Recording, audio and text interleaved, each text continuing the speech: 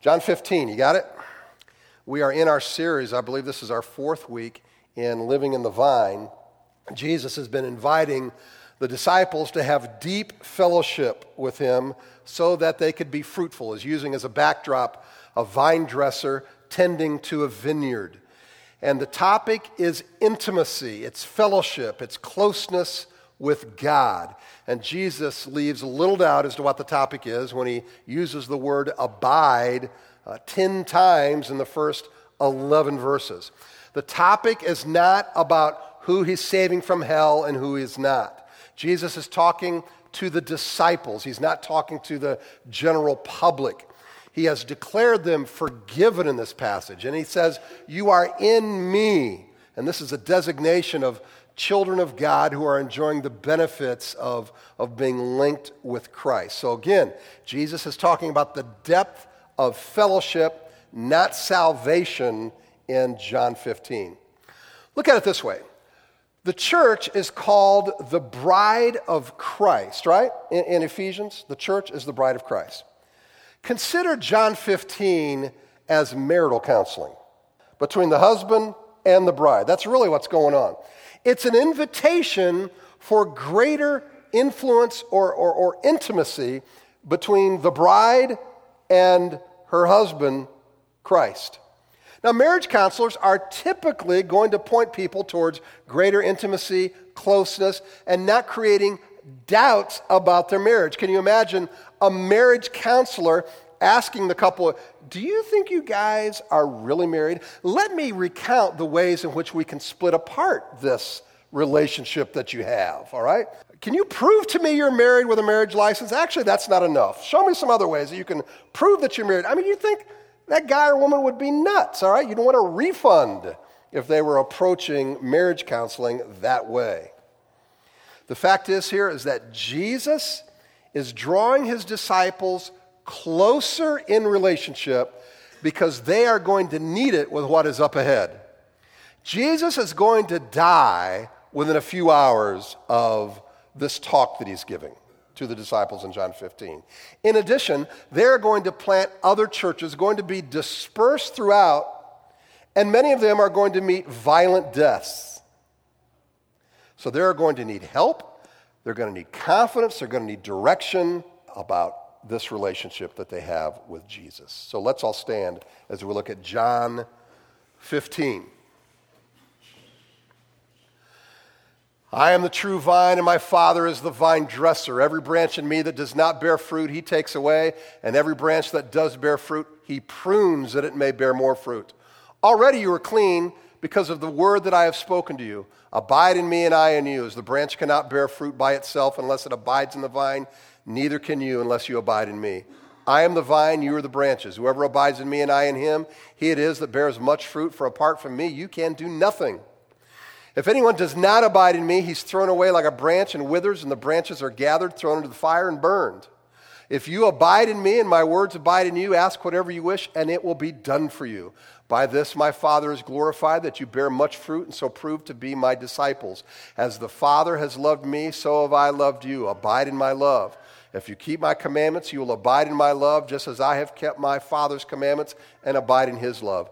These things I have spoken to you, that my joy may be in you, and that your joy may be full." Father, I pray that we might continue to understand better what it means to abide, and we can experience that abiding relationship more consistently. Make it so for all of us. For those that don't know you at all, may today be their day of salvation. For those that know you and maybe feel afar off, maybe they've been ticked at you, maybe they haven't been to church in a long time, may they know that you care about them, that you love them, that we aren't taking some inventory at the door to see who's accepted and who's not, but that you love that people are seeking you. May they know that you welcome them with open arms, and so do we. And may you help them grow in their walk with you, help them to see your love, may it draw them to you. And so we acknowledge that you are giving us a great opportunity to respond honestly to what your Spirit is saying to us. And we acknowledge we don't understand it all. There are a lot of things we don't get. We try our best to take a look at your word and to make it clear and to cut it right. But Lord, ultimately what we want to do is grow in our relationship with you. And I pray that you'll accomplish that. Even in the midst of all of our mistakes and all our foibles and all the problems, you'll do your work. And so we are dependent upon your Holy Spirit right now to speak to each and every heart and to transform us. We pray in Jesus' name. Amen. You may be seated. If you abide in me and my words abide in you, ask whatever you wish, and it will be done for you. Notice the parallel. We abide in Christ when we abide in his word. We abide in Christ when we abide in his word. Does this mean that I have to give special attention to the King James Version where it has the red letter edition and it's only the words of Christ? Is that what is being said here by Jesus? Just make sure you pay attention to my words. Is that what he means? No, I think what he means is for us to look at the totality of Scripture. By the way, what did Jesus have in his hands during this time of his time on earth? All that he would have had were the Old Testament Scriptures, right? And he said in John 10:35 that the Scripture cannot be broken. And he called the Old Testament Scripture in Matthew 15:3 the commandment of God. The commandment of God. And then he said in Matthew 5:18, truly I say to you, until heaven and earth have passed away, not an iota, not a dot, will pass from the law until all is accomplished. Apparently Christ had a pretty high view of the Old Testament. And in Matthew 22:31, he spoke of the section of the Old Testament talking about resurrection, and he said, have you not read what was said to you by God? In other words, God was speaking in the Old Testament. And Jesus confirmed different accounts of the Old Testament when he talked about Sodom and Gomorrah, Lot's wife, Cain killing Abel, manna given in the wilderness. One cannot be intellectually honest and say they take Jesus at his word and then reject the Old Testament. You can't do it. Jesus saw the Old Testament as being the Word of God, and he had total trust in it. The phrase Word of God means more than just the printed words in this book. In fact, when the Bible speaks of the Word of God, it means, in a broad sense, his expressions to us. The way that God speaks to us, and he does it in a variety of ways. Psalm 19 speaks of creation, speaking to us about the glory of God. We know that God is big and vast by looking at creation. We know that he's intricate and smart when we look at the design of the universe. So he speaks to us through creation. In Hebrews 1:1, it tells us that he speaks to us through the Old Testament prophets. And in John 1:1 and 2, it says, in the beginning was the Word, and the Word was with God, and the Word was God. He was in the beginning with God. It's almost as if Christ oversaw all of these expressions. In fact, doesn't it say in Colossians 1 that he created the world? Christ himself is this perfect expression, overseeing all these expressions of the Word of God. In other words, God is not silent.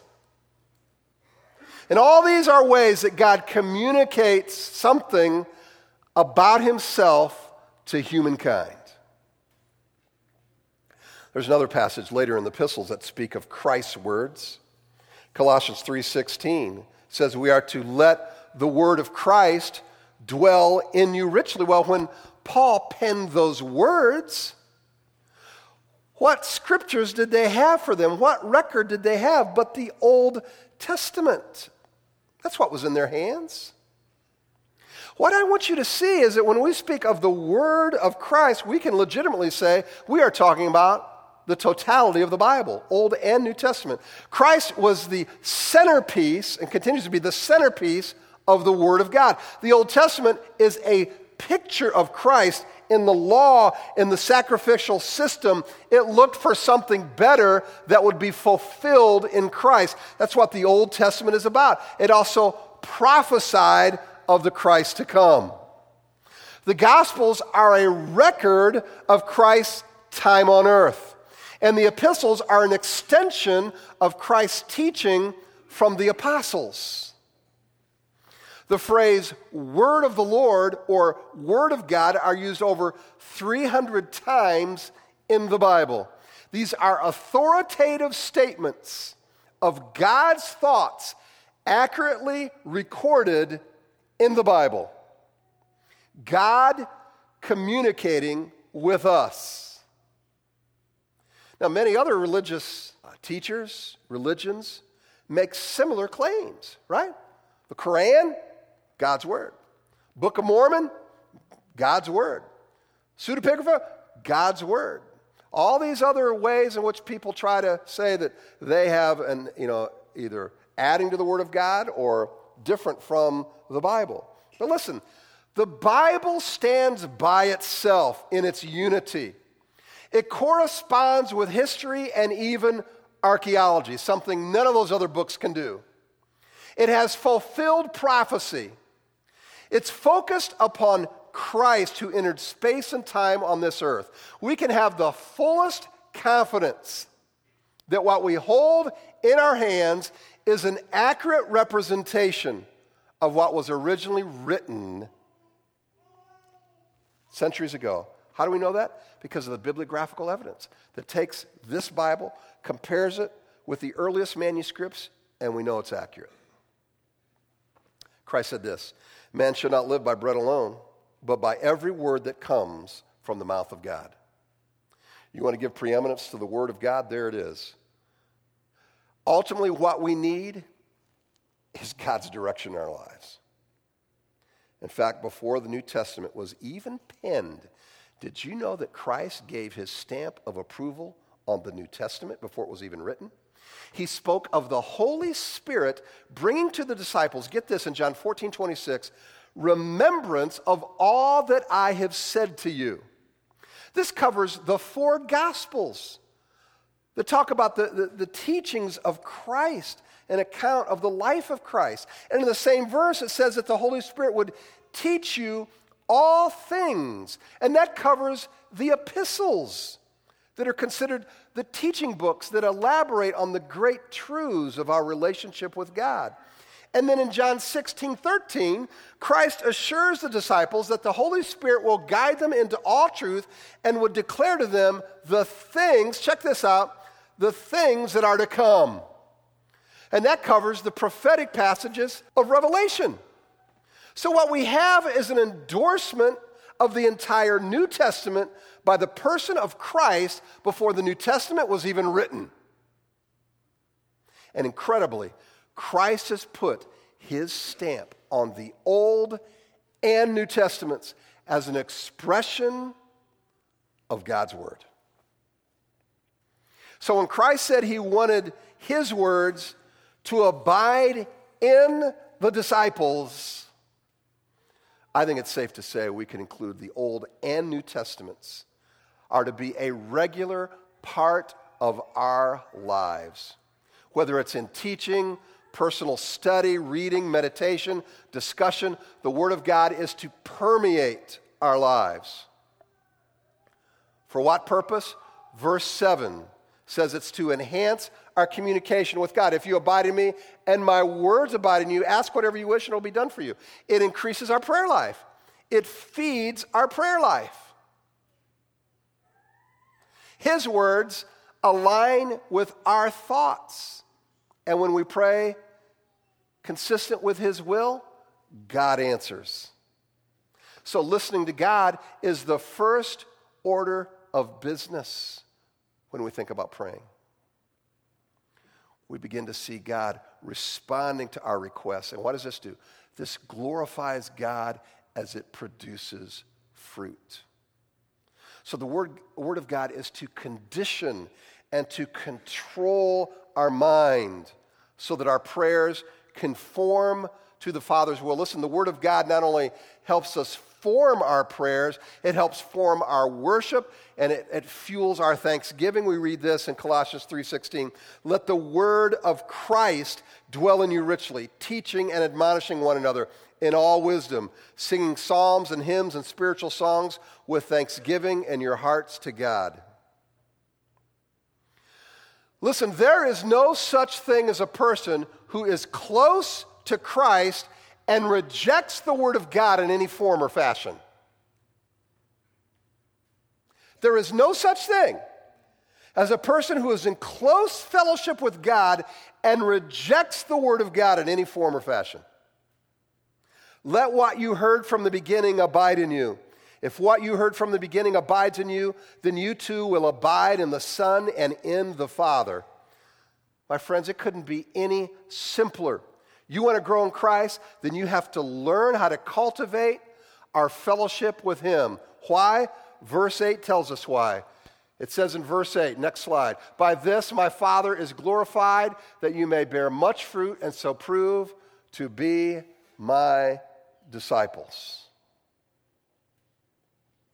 See, the fruit of the work of God is the personal transformation that God executes in our lives. It's God working through us to use our time, treasure, and talent for the kingdom. Why does this give God glory? Because it is God's work who uses God's word to create godly people. We worship, we obey, we fellowship. These are all expressions of God's work using God's word to produce godliness. And these characteristics, Jesus says, these are typical of people who follow me, typical of my disciples. They listen, they do, they obey, they love as they bring in the Word of God. Tolstoy said, everybody thinks of changing humanity, and nobody thinks of changing himself. My friends, transformation only happens through relationship and intimacy with Christ. We cannot change ourselves by the force of our will, listen, or by outward religious acts or outward affiliation to some religious setting, including this one. It's not going to bring about change. This is what the Bible says. If with Christ you died to the elemental spiritual of the world, why, as if you were still alive in the world, do you submit to regulations? In other words, a bunch of rules. Don't handle, do not touch, do not taste, referring to things that all perish as they are used according to human precepts and teachings. It reminds me of Janet and I, when we first moved to town in 1984, we attended a church here in town. It no longer exists. You'll know why after I tell you this. In the Sunday school class that the pastor was teaching, he talked about the evils of roller skating. I'm not making it up. Roller skating. Now, I can't remember when it was I told Janet, whether it was in the car or there in the class, I said, we are never coming back here again. All right? That was it. I mean, seriously? But people think, if I just wash up the outside, if I just do what's right about the outside, then I'm going to be holy. Then I'm going to do everything God wants me to do. Just doesn't quite work that way. These have indeed an appearance of wisdom in promoting self-made religion and asceticism and severity to the body, but they are of no value in stopping the indulgence of the flesh. It doesn't mean you don't address external behavior. Of course you do. But that alone does not bring transformation. Our number one job in the Christian life is to experience a life of intimacy with God. Richard Foster, in his classic book, Celebration of Discipline. If you don't have it, get it and read it. Celebration of Discipline by Richard Foster. He says this, the needed change within us is God's work, not ours. The demand is for an inside job, and only God can work from the inside. We cannot attain or earn this righteousness of the kingdom of God. It is a grace that is given. God has given us the disciplines of the spiritual life as a means of receiving his grace. The disciplines allow us to, and we can include in that Bible study prayer, the disciplines allow us to place ourselves before God so that he can transform us. Human beings seem to have a perpetual tendency to have somebody else talk to God for them. This is so true. Listen to this. We are content to have the message secondhand. One of Israel's fatal mistakes was their insistence upon having a human king rather than resting in the theocratic rule of God over them. Isn't this true? We think, boy, I got to have so-and-so. Got to have them involved in my life in order to have my connection with God. Don't know what I'd do without so-and-so. No. He says, we can detect a note of sadness in the word of the Lord. They have rejected me from being king over them. The history of religion is a story of an almost desperate scramble to have a king, a mediator, a priest, a pastor, a go-between. And in this way, we do not need to go to God ourselves. Such an approach saves us from the need to change. For to be in the presence of God is to change. We do not need to observe Western culture very closely to realize that it is captivated by the religion of the mediator.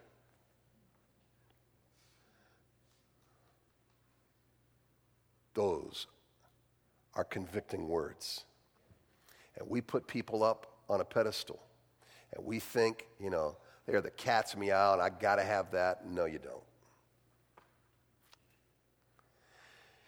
I think when it comes to Bible study, when it comes to prayer, I speak to many Christians who have almost given up on the prospect because they have tried and they feel like they haven't gotten anywhere. Maybe God hasn't answered my prayers. Or maybe Bible study is just boring. I've heard this. And it's discouraging and it's even intimidating. You read a passage you don't understand and you just say to yourself, what's the use? I won't have you lift up hands, but I know every one of us could probably say that in a season of our life at one time or another. You say, Kevin, well, I believe you go through that every Sunday when you give us sermons. You don't understand, all right? Listen, think of it this way. If that's where we're at, what does that do to our fellowship with God? I mean, if we're cutting off communication, what does that do to our fellowship? It's like expecting, your marriage to grow when you've been going through a silent treatment with one another for a week and you're expecting intimacy to grow. It just doesn't happen that way, right? Even in human relationships, we fail and learn from our failures, and we learn to continue to relate, to communicate, so that we can have healthy relationships, right? Can we expect any less from God? See, I would suggest in our relationship with God, in our fellowship, that we don't always feel like reading the Bible. We don't always feel like praying. But there's nothing that we are going to be prolific at or good at that does not include practice, failure, and perseverance. How many of us have experienced plenty of failure when it comes to getting to know God? Of course we have. But there's got to be perseverance and practice at it. There's nothing you can be good at without practice, failure, and perseverance. Our Bible study, our Bible reading, and prayer muscles, listen, they have to be limbered up. And once meaningful communication is experienced, we learn to depend upon God's grace as we practice these disciplines. So what I wanted to do today is finish up by giving you some practical suggestions, tools to help us enhance our fellowship with God. For instance, for reading the Bible, what I'd suggest is to define what your goal is. To pick a method, pick a plan, okay? For instance, you can read the Bible in a year. You could do that. You could study a book of the Bible, maybe take several months to just study a book or a particular passage. You could do a word study for the Bible, or you could maybe do a small devotional when reading the Bible. All of these are approaches that can be valued and effective. And I simply want you to see that there are different ways to approach it. For instance, in reading the Bible in a year, there are plenty of reading plans available, but for my money, let me suggest what you not do.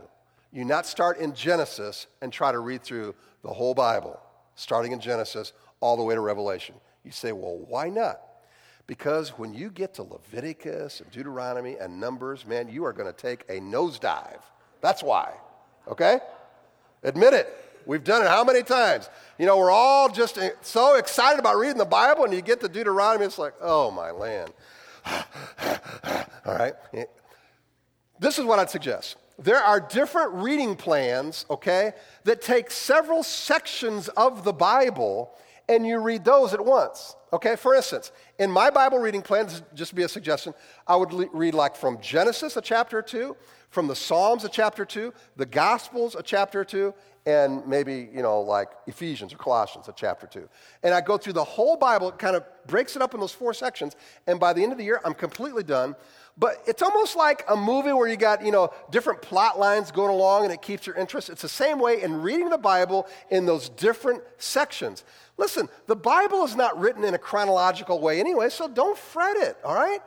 And this is a tremendous tool to keep your interest, all right?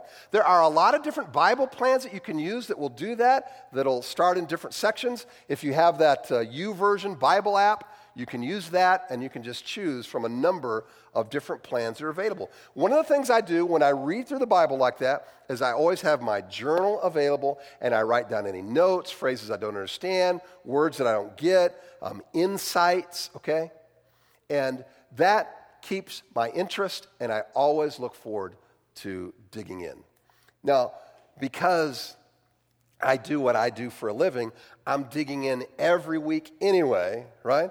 So when you study a book, if that's your preferred method, what I would suggest, you could take a book like Colossians, Ephesians, whatever, and read through the book several times. Now, if you're in the book of Luke or John, it might not be as easy to do that, but you could at least bite off different sections and read it several times where you begin to see patterns and ideas begin to kind of bubble to the surface, and you make note of that, all right?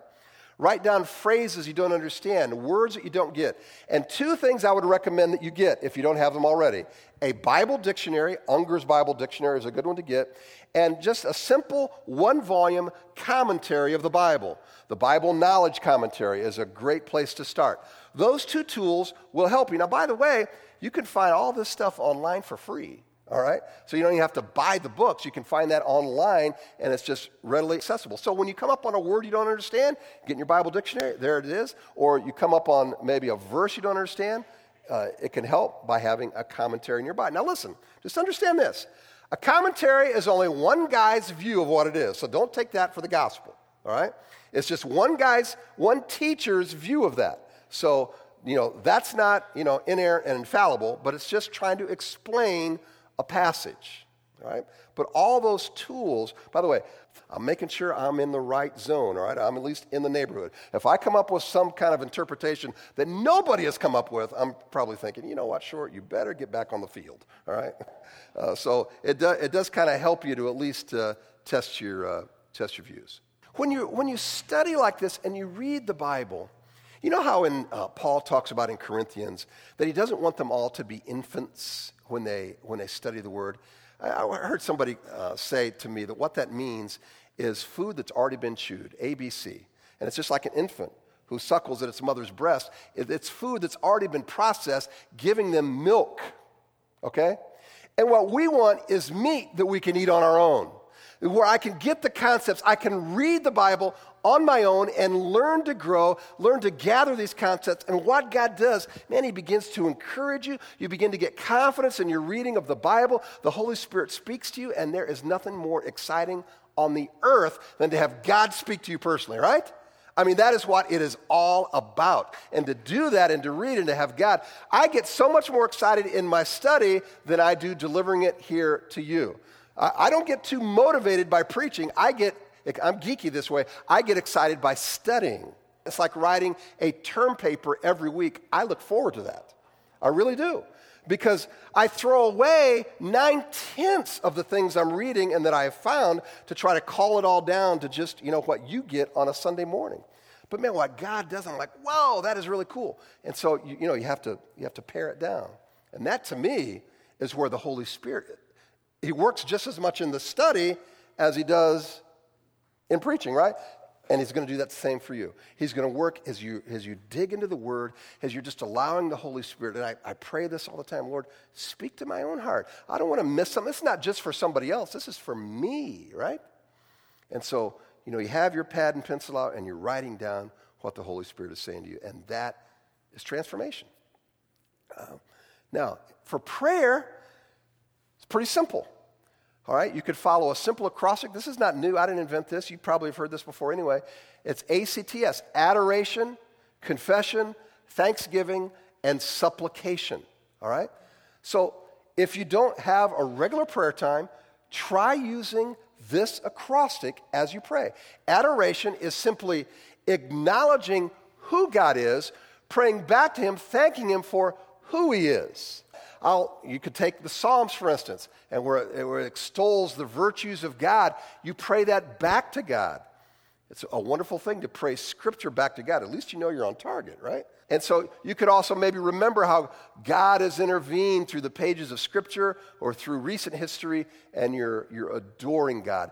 Then that moves you to confession. When you see how big, holy, awesome God is, then God moves you to confession, and that usually takes me a couple hours as I confess my sin each and every day, right? But seriously, and I've told you this before, like if I'm in a conflict, whether it's marital issue or conflict with somebody else or something, I will go to my journal. I'll ask God to speak to my own heart. It's amazing what God does. Listen, if you'll just sit still, if you'll just listen and ask the Holy Spirit to speak to your heart on those issues. And God begins to show you, what? You really were, selfish here, or you had some pride in this situation, or whatever it is. And this brings freedom because you can take responsibility for your own stuff, and you can restore relationships. It brings freedom. It brings joy. There's joy to the confession and the repentance, all right? And so don't just say, Lord, I confess all my sin. Be specific. I'll acknowledge, Lord, I was prideful in that situation. I was arrogant in that situation. I was selfish in that situation. And then I can begin to experience the forgiveness of God and his grace as I seek his forgiveness and restore that fellowship not only with God, but with other people as well. So there's adoration, there's confession, and then there's thanksgiving. And I try to keep a record of God answering prayer. I look at how God has blessed my own life, whether it's with family or things in ministry or whatever it is. And I begin to just recount how God has blessed. And I thank him for that. You could start with your own salvation. Good place to start. Thanking God for the relationship that we have with him. And then there's supplication. And that's where I give God specific requests. I have a printout of people, whether it's, it's the elders, it's their wives, it's the ministry leaders and their wives, the men I disciple, their wives, it's my family, grandkids, other people that God brings to mind.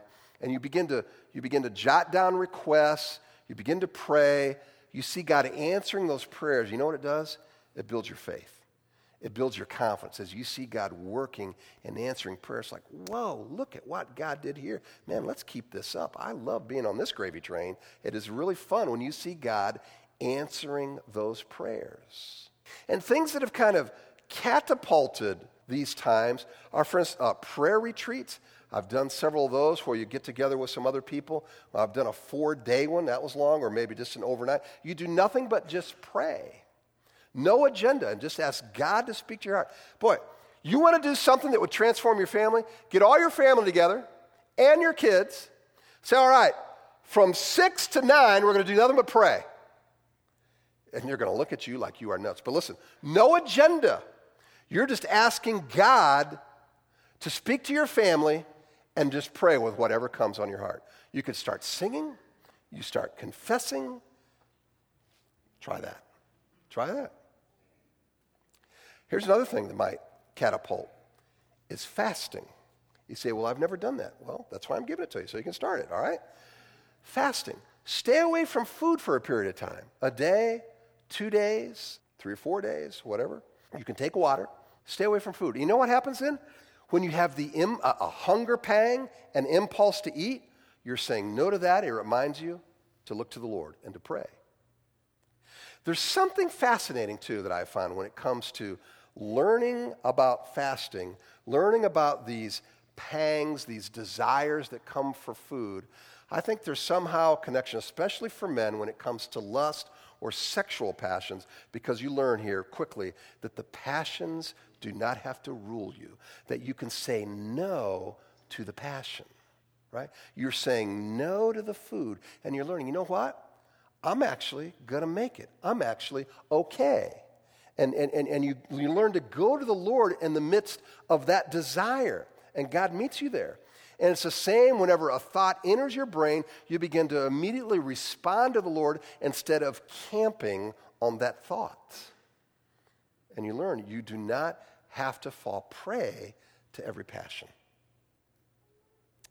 Do you want to abide in Christ and increase your intimacy with God?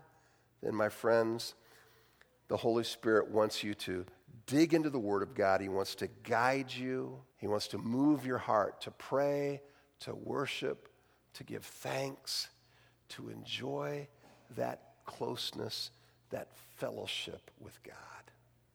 Let's pray.